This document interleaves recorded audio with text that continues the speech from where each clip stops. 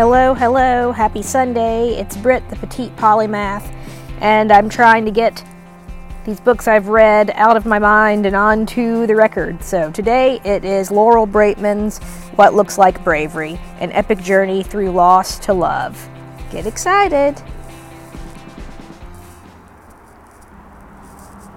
Hello everyone, I hope you are having a good weekend. In Nashville, we had some really gorgeous springy weather, and then the temperature dropped, and now the sun is out again, and who knows, I think this week's going to be a bit cool. But anyway, I often read multiple books at the same time, but I had finished one of 3 books that I really wanted to get onto the podcast, and so I did one of them maybe Thursday or Friday of this week. And I decided, while I still have these stories fresh in my mind, I should try to get the other 2 out as soon as possible. So, the second in this series is one you heard me refer to in my prior podcast. And I apologize in advance if there might be some ambient noise. I'm on my deck because it's a really pretty day and I'm trying to, enjoy the outdoors. So anyway, this book, What Looks Like Bravery, an epic journey through loss to love by Dr. Laurel Braitman. Fantabulous.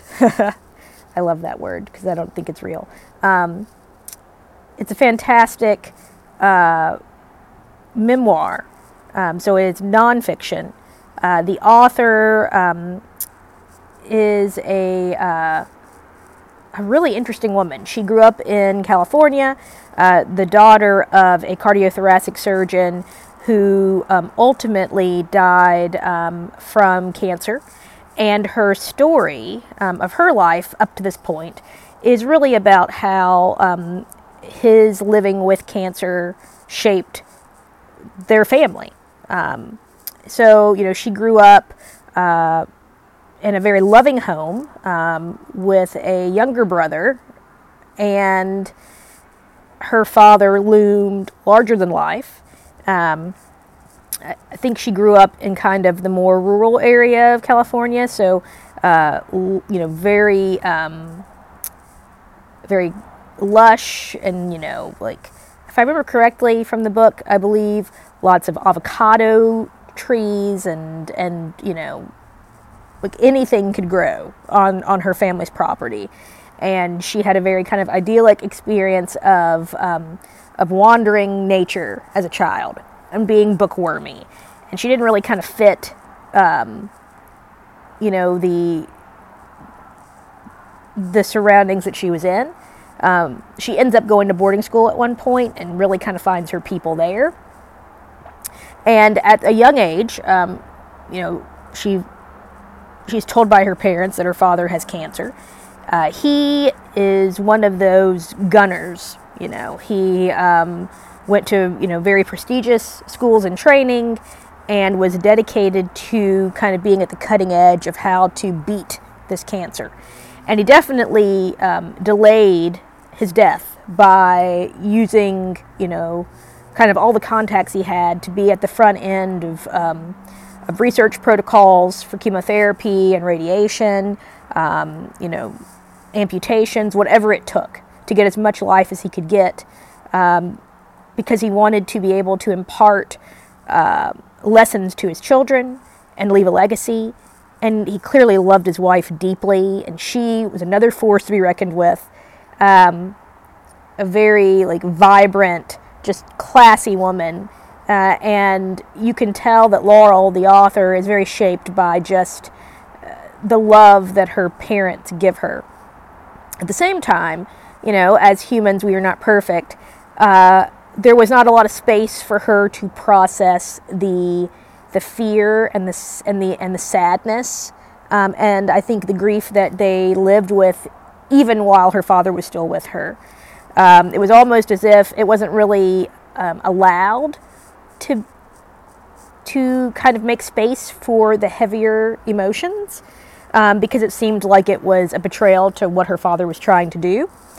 And that's something that I really can resonate with. I think, there are homes that, maybe swing too far in being in the doldrums, And then there are homes where, bad things happen, but like you aren't really given the space to feel the feelings of being angry or sad or afraid, or overwhelmed.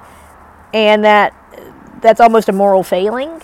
And so a lot of how Laurel manages her relationships in the future is shaped by kind of this avoidance of sadness, this avoidance of heartache, and how we build these walls, or how we have these survival mechanisms that we're not even aware of because they develop when we're young.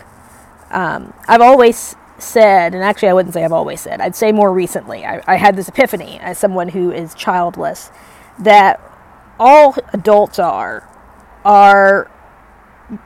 children in larger bodies. And whatever stuff we bring into our adult life comes from our childhood. Whatever traumas we had, whatever loss we experienced, whatever hurt, as well as the good things. When you have hardship, but you have a stable and loving home, and you might have hardship in the way of like bullying in school, or a jerky teacher, or financial issues in the family, or even illness in the family, or loss of death or something. But if you know you're loved and you have value, and your parents and your extended family and your community impart that to you, it creates a certain amount of resilience. If you don't have that in your home, and all the things in the world are shaky and unstable, that's really tough. And some people manage to still land on their feet, but many people don't. And then how we interact with each other, how we interact with ourselves, is shaped by these things that we either learn explicitly or implicitly as children, which is why children are so important.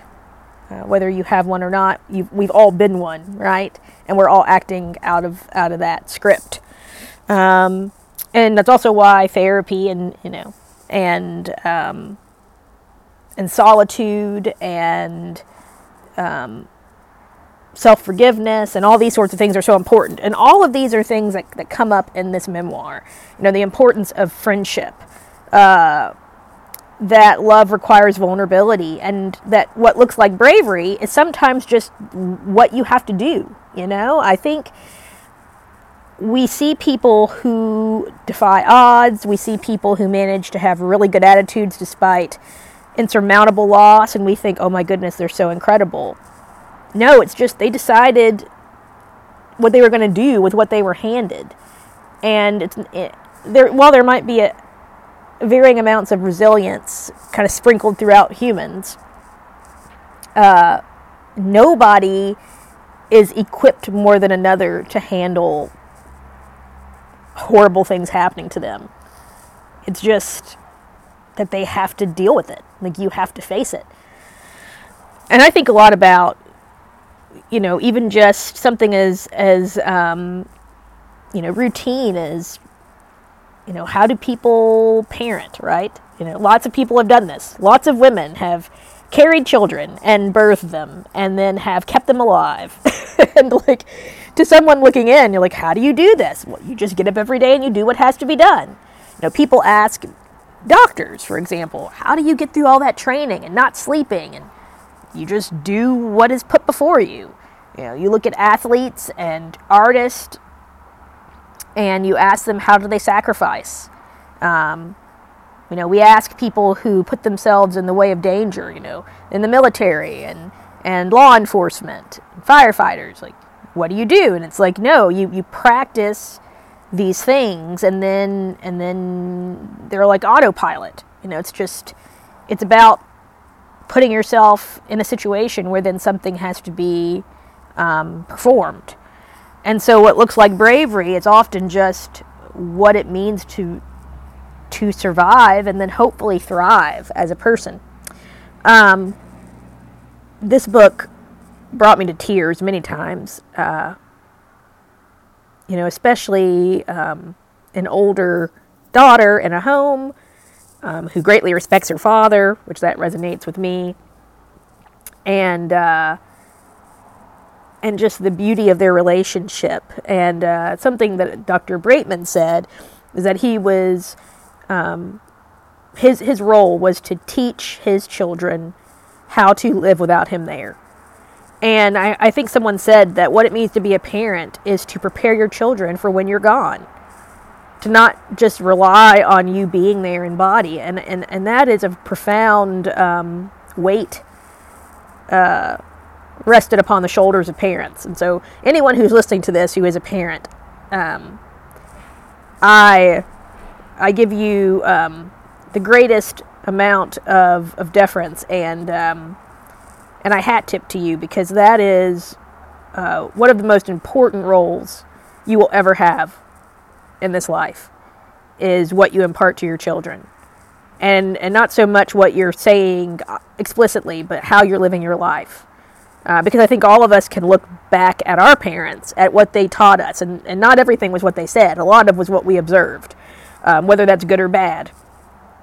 And also I think how even non-parents have such impact on the lives of children. You know, teachers and doctors and family friends, and just the community at large that helps support people through hard things.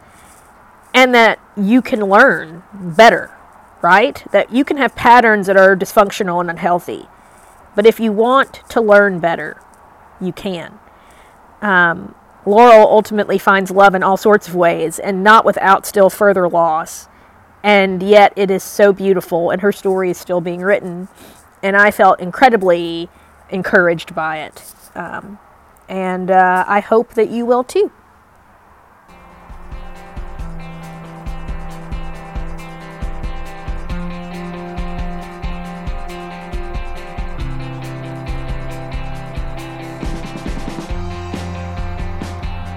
So I hope you all enjoyed this episode. My third book will be, I think I misspoke on my last episode, The Biography of X by my dear friend Catherine Lacey, at some point in the next week or so.